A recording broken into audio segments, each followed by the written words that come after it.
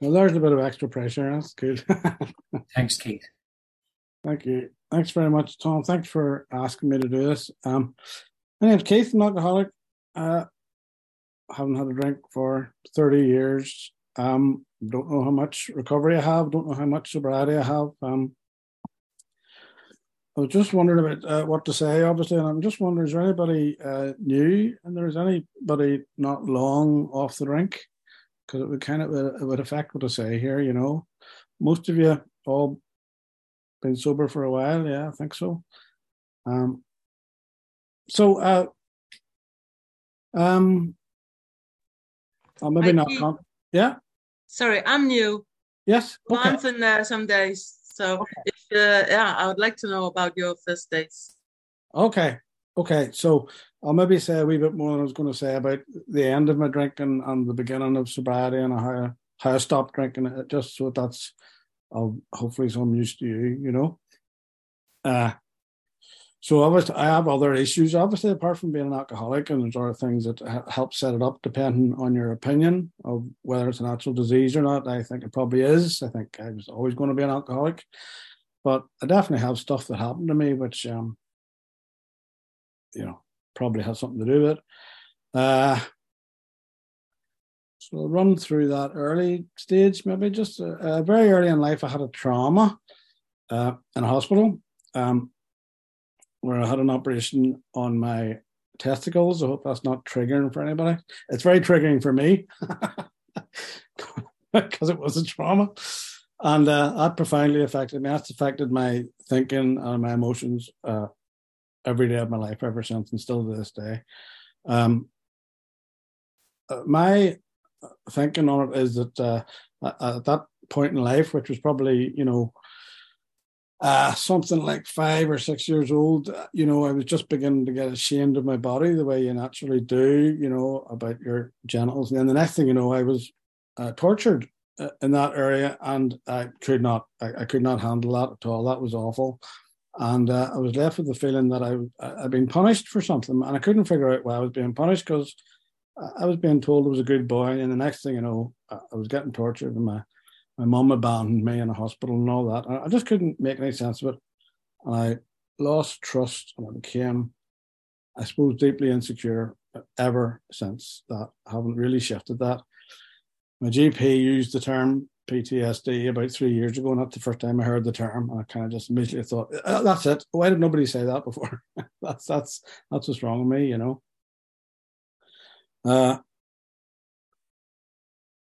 And maybe one of the worst bits of that was that after the operation was over, my mum came into the hospital room and she said, there you are now. That's all right. We thought you were going to lose a wee bit of your wee man, meaning a testicle. But it's all right. Everything went okay. And then she said, very confidentially, she said to me, I want you to promise me that if you ever have pain down there again, you'll tell me. And that was a bad moment. Went on about 30 years. About 30 years later, I was at a conference. I was in an organization with people who counseled, a counsellor. And I was at a big conference over in England. And I'm not sure what the general topic was or what the conference was about. It was either LGBT or else it was men and women or something like that. And anyway, this woman got up, and as an aside, she said, very casually, she said, well, speaking as a lesbian, which is to say a person with an impossible decision embedded in their ESM. And then she went on talking. And I thought, what? What the fuck did you just say? Speaking as a person with an impossible decision embedded in their ESM. And I went to see her and I said, can you unpack that, please? And she said, ESM is counselling jargon for early sexual memory. And it's a standard thing that you use when you're counselling people. You'd say to me, talk about your earliest memory connected in any way at all with sex. And people come up with really remarkable answers to that, and they get deep insight into themselves answering that question. And I realized that operation was my earliest memory in any way connected with sex because of my genitals. And my mum gave me an utterly impossible decision. She said, if you ever have pain down there, I want you to promise me that you'll tell me. And I thought about that with my 6-year-old brain, and I thought, well, if I tell her, then I get this again. I get that big needle laying on my back with a guy coming at me. And if I don't tell her, then that means I'm lying and I lose my mother. I'm not with her anymore. And so I made the choice. She's gone. So I didn't have a mum after that moment. She wasn't on my side anymore. She was the person who was going to hand me over to the torture. So that was that.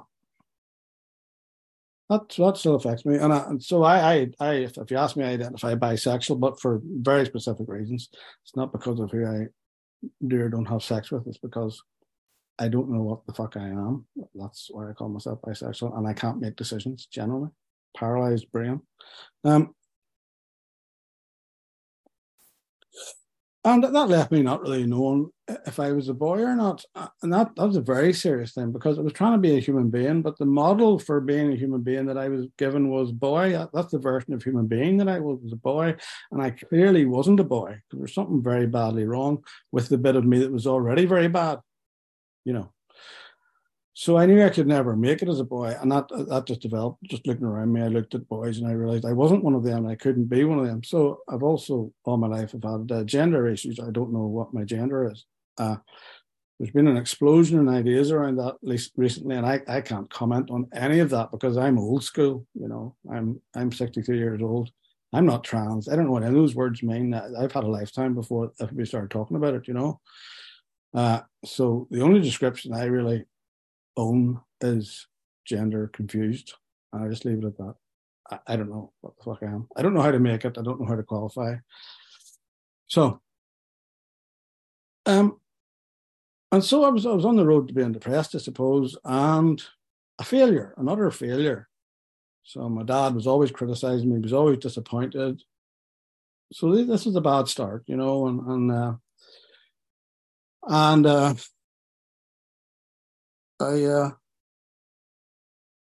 well, given that Tom's asked me to do this, I want to talk about music because music was the one really good thing. And so I'm a musician and I'm proud to be a musician. I'm proud to be part of the family of musicians. And it's very important to me for lots of different reasons. I'm quite intellectual about my music, and that's kind of where I go to hide. I hide in my mind. And probably quite egotistical and quite intellectually arrogant about music. All those things, they're kind of not good, but they're good for me. They're good for me in a way. And how that works is at the age of 4 or so, or 5, I don't know, at some age around then, maybe a bit later, I got music lessons. I got piano lessons. The reason why I got piano lessons was because my sister, Cynthia, who's at this meeting, she got piano lessons. And so I had to get piano lessons. I'm sorry to say Cynthia's a few years older than me. Sorry about that. And so she got piano lessons. So I had to get piano lessons. And then the music teacher, the piano teacher, did a thing which was pretty clever. And I do it now myself. I teach wee kids piano, and I do this as well now. In my hearing, as I was sitting there, my piano teacher said to my mum, Keith's very good at the piano. He has a very good touch. Which is a very clever thing to do, because it was said in confidence to my mum, but I was obviously sitting listening to it. So it was a fantastic ego boost. And that's what I really needed at that point, you know. As an utter failure as a human being, not making it in any terms at all, I heard that I was good at the piano, which, may or may not have been true, but that's what she said. And I do it too. Every child that I have, I tell the mums so that the kid can hear, Jimmy's very good on the piano. And that made a lot of sense to me. It gave me a way out of the worst possible scenario, because I realized at that point that it turns out I'm not subhuman. I'm actually superhuman. Now, obviously, I couldn't have terms I got when I was 5 or something, but that's what I decided. I went off to live in my head and realized that the reason why I seemed like a complete failure as a human being or a child or, well, human being, I thought, boy, was because I was I was like Mozart and Beethoven and Bach and later on Jelly Roll Morton and Miles Davis. And we are sublime, we are pretty special. And well, that's it. They do talk about ego and I don't. And as I understood in my early meetings, ego didn't mean thinking you're the best. It was always just thinking you're the worst or the best, but no concept of just being a person among people. So for me, then it was slightly better to be absolutely supreme and much better than everybody else than just a non-starter. Anyway, I'll try and rush on a bit. I got acquainted with depression very early on in my teens. I saw pictures of Auschwitz on TV and it hit me hard. And I weirdly took it personally. I took it on and I remember saying, I must remember never to laugh or smile again after I saw those things. Failed me 11 plus, all reinforcing the failure. And then I left school at 16, very little exams, and I went to work in the factory. My dad took me to work in the factory that he worked in, and absolutely hated it because it was very macho. There was no women anywhere. And I don't know if people know very much about Northern Ireland, but there was no Roman Catholics either. It was 100%, just about. It was about 96% Protestant, and so it was kind of brutal, and did not suit me at all because I secretly thought I might possibly be a woman. I'm not sure, and here I was. But music again saved me. I think the second day in the apprentice training center, a guy came up and he played drums. He said, somebody said, you play piano, come and join the band.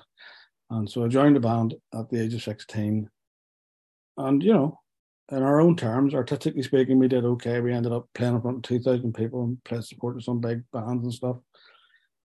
And in that band, I met a guy who introduced me to alcohol. And that was a spiritual awakening. Just the lights came back on and I was okay and I felt okay. And I got drunk the following night and I got drunk the night after that. And I wanted to get drunk every single day. And I did my best to get drunk every single day from then on. And I drank alcoholically from the very first drunk.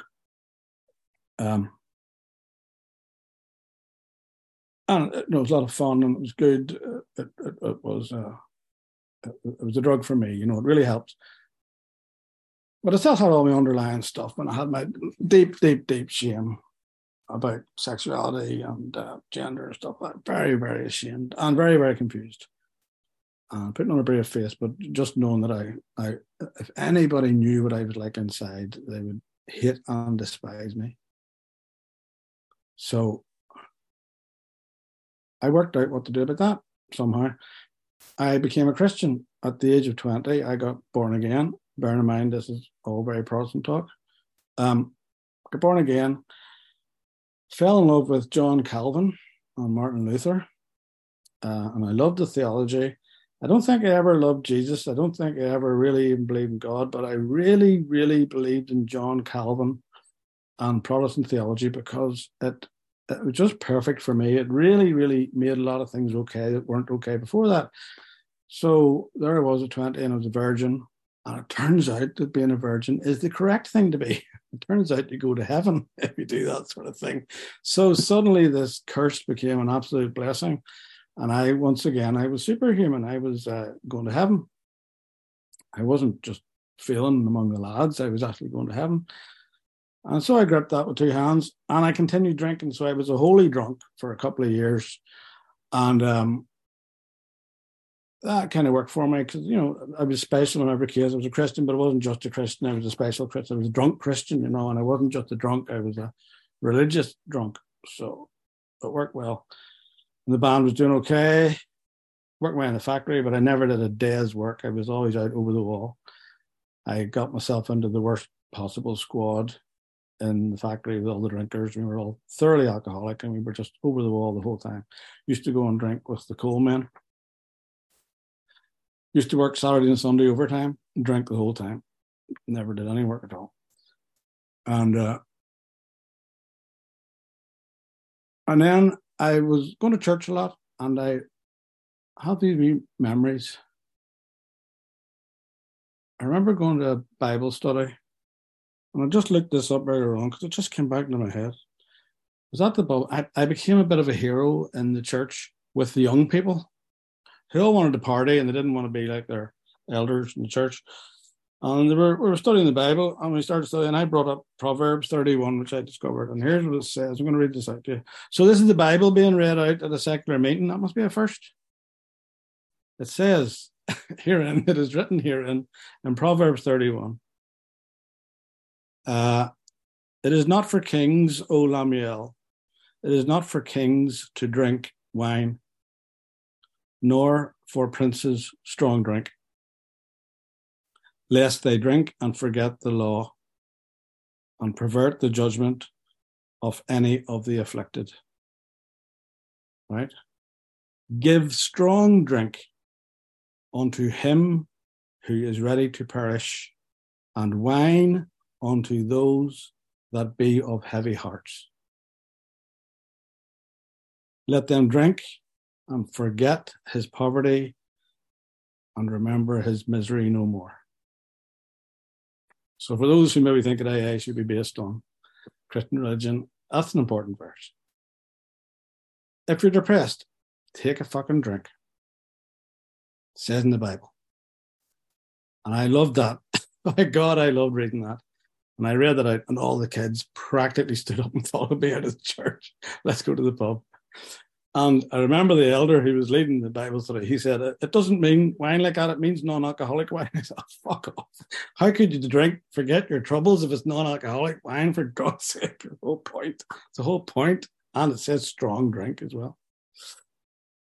But anyway, I thought about that a bit, and I thought, well, am I really ready to perish? Am I nigh on to death? I'm just a bit depressed, I'm actually a bit pissed off. And so I came to the decision that I should actually stop drinking, and I couldn't keep up this anymore and be a Christian as I was pretending to be. And I was pretending, So I stopped drinking. This is about 1984, and I just stopped drinking, and all hell broke loose. I was absolutely suicidal within a matter of days.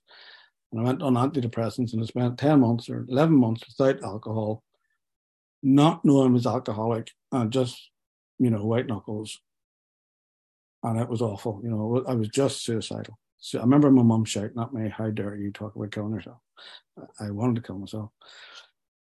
And towards the end of that, in December of 1984, Christmas, a friend I went to church with, and he was a bit pissed off as well. We bought a bottle of wine, and we said, fuck it. And we drank a bottle of wine. And it was, once again, a spiritual awakening. It was very clear to me that this was the way to go. And I decided that I must never let the alcohol in my system get so low that reality gets in again. It was a very clear decision. And I watched my friend, and I saw that he wasn't getting it. He did, for him, it was just a drink. It was just a big fuck it. But for me, it was heaven, just heaven, to be drunk. And I decided I will stay drunk. And I did. I stayed drunk for another 8 years. And I drifted away from religion, and I decided to deprogram myself, and I learned to swear. I learned to say, Jesus, fuck, Jesus, fuck, Jesus, fuck, so I wouldn't be religious anymore. My religion is alcohol all the way. My salvation. Wonderful. And then, of course, it stopped working, and I hit the bottom. So I'm sorry, I should have got to this sooner, but my bottom was I realized I wasn't as clever as I thought I was, and I realized that I wasn't as good as I thought I was. By this time, I'd left work and I'd gone to study philosophy. That's another thing I did just in those drinking years after that year. Coming home from church one night, I went into the pub and they did a lock-in, and I was sitting in the pub at about 2 o'clock drinking whiskey. And I decided I don't want to work in the factory anymore. I want to be a philosopher, because the theology kind of led me into philosophy, and I like reading philosophy. And I decided that I'm going to be a doctor of philosophy. This is very little in the way of education. I don't have English O level. And I just did that. It was a drunken decision. It was a fantastic drunken decision. And it took me a year, but I left after 10 years in the factory. I left and I went to Queen's to study philosophy as an undergraduate. And I just went right through and got a PhD. It took 9 years and I got a PhD. But I stopped drinking in the middle of that. So that's where the bottom came, you know. I was having a great time at university, because obviously I didn't even have to go over the wall from work or anything. I just drank all the time, didn't really go to lectures. And but loved philosophy enough to get through it, you know. And my bottom was, I realized that while I could invent fantastic sentences, I wrote my doctoral thesis on the philosophy of mind. And I could write fantastic sentences, and occasionally I could get a paragraph together. But as time went on, I was smoking 80 cigarettes a day, eating cream buns, clementine oranges, Guinness and whiskey. And I just lost it, you know, I lost it. Very angry, very depressed. And I just went to my tutor and said, I have to pack the PhD and can't do it. I can't actually write anymore. And he said, oh, well, that's okay. I'm a bit worried about my drinking myself. He said, I'll not tell anybody, just you carry on. We'll see how it goes. I'll not tell anybody you packed it in. And that was very good of him. I did that. And I saw somebody shot, being Northern Ireland, obviously. I was in a pub and there was a woman who taught at university. She was, the boys came in and they shot her in the head. And I was there with my drinking buddies. And I watched her hit the ground and watched the big circle of blood coming out around her head. And my mate, who'd seen somebody shot the week earlier, he started shaking, and the barman gave him a whiskey. And I said, oh, can I have one? Can I have one too? And that's all I was thinking about. Oh, God, I got a free whiskey. It's great. And I went on that night and did a gig and forgot to mention to anybody that I saw somebody shot dead. And it slowly dawned on me, I think it was the next day, I thought, wait a minute, what happened? What? You're supposed to be affected by that? What the fuck? I wasn't in shock. I just was more interested in the free drink. It was more interesting to me. And I used to be a Samaritan volunteer around that time. And I went in to do the Samaritans all night after a night doing a pub crawl. And I said to the guy, we were in to answer the phones, suicidal people, for 8 hours or something. I walked in and I don't know, had a load of pints on, and I said to him, there's no good pubs in Belfast anymore. And he said, I wouldn't know. I'm an alcoholic. I go to AA. And I thought, fuck, what am I going to talk about all night? And that was him. That was him doing his 12-step. You know, that's all he said. And I feel like crying now.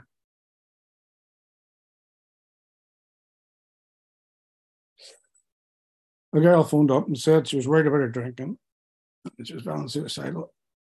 And I said, sure, don't worry about it. Just have another drink.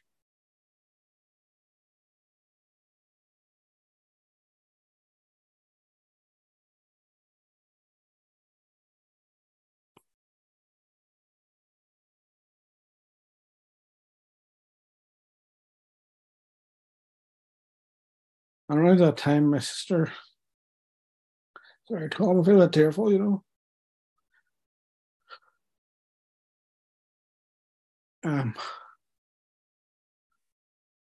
My sister, who was my big drinking buddy, She went to AA. And I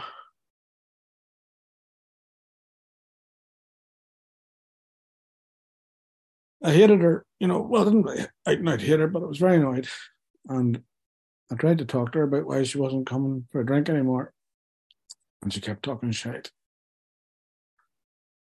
She kept talking about things people were telling her at AA.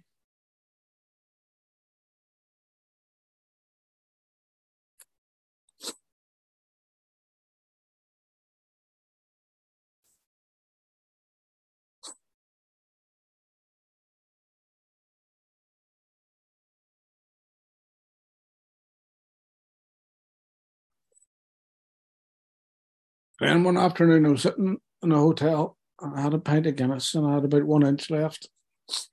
And everybody kept coming in on my mate and kept saying, "You want our drink?" I said, "No, I'm okay with this." And I sat for about 3 hours with an inch of Guinness.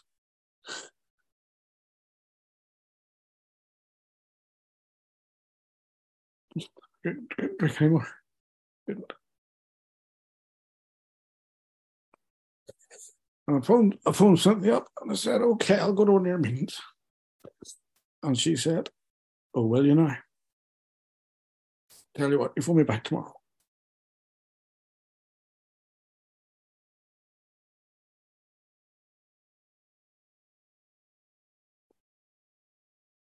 Well, Cynthia can tell you the story from her side, but apparently there was somebody with a guy called Ronnie.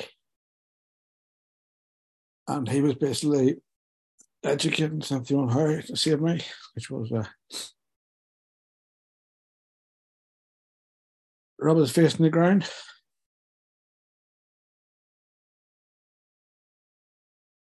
And that's what it took. One next day, I said, please take your meetings. Sorry, Tom, I embarrassed myself here.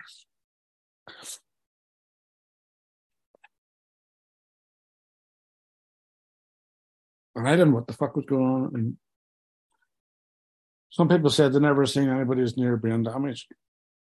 I just been so drunk for so long. Just a big bigger head. And I was bollocks. I couldn't get a sentence out.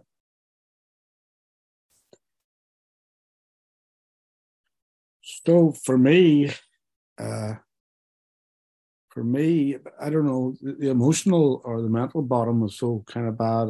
I've never had to go back out again and try it again. It's always been enough for me just hearing other people tell the story of what it's like having a drink, and I don't have to try it. I just heard enough from the meetings at the very beginning. And I did about 10 meetings a week, which was about all you could find, really. I went to every single meeting I could find. And I just sat in there and that's all I did. And I dumped about 400 friends. Dumped them. And I just continued to be depressed and all the other confusions kept going on. But I took drink out of the equation completely. And I know you're not supposed to say it, but I can't really see myself ever having a drink again, really.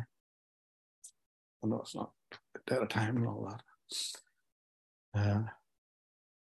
Recovery's been very slow, it took me, I don't know. I got my PhD in the end. I got back to that. I got enough of my brain power back and I actually did a very scary thing. A year or two after I was sober, I went and gave a talk to the Irish Philosophical Society, which is all the retired professors and all the rest of it. And I absolutely crap myself. But I did it. And I got my PhD and all that. And then I taught philosophy and so on. And I also stopped playing music, Tom. That was over, gone. But I got that back too. Pick up jazz and playing cafes and things like that. Got my music back. And today I'm a bit of a low ebb at the minute. I've had stuff going on and my anger is really up. I've blown up. I've had a big meltdown at a few meetings. Extremely angry. And I suppose it's just the same old stuff. It's just feeling like a failure.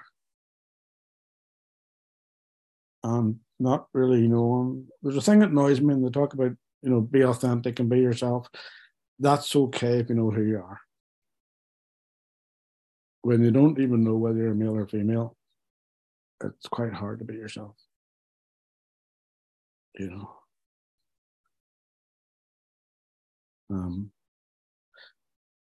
I was probably a lot better 20 years ago when I was doing the counselling, and I had a much better outlook, and I had much more of a hippie mentality. I was better back then. I think lockdown really fucked me because part of my sobriety is just getting out of the house and being with other people and not be able to do that. I'm still coming back from that, Started doing these Zoom meetings around about the end 2020 or so, been away for a while and back again. Is that enough, Tom? I don't have any big profound punchlines here at all, You can go on for as long as you like, Keith. Okay. To me, you're doing fabulous. Well, if anybody's identifying with anything, feel free to share about anything I've said. I won't consider it to be crosstalk, or cross sharing. I wish I could say more about the recovery time. I don't know. AA is important. There was a long period I didn't do any meetings at all, but I always had my sister, Cynthia. So even if it wasn't any more than once a fortnight or once a month sometimes. Cynthia and I are opposites in some ways. My philosophical thinking, I'm metaphysical. She's a scientist. I'm a bit spooky. Hopefully not irrational, but definitely artistic temperament. But at the same time, we're both alcoholic up to the hilt, So it's a constant AA meeting with Cynthia anyway, in the best possible way, And there's nothing we need to say about that, to be honest. We just get it. And there are other people here. I know the way they talk about drink. I know they know what I'm talking about. And that's why I'm here. Well, do me, Tom. Thanks for asking me. It's very important to do this for me. Thank you.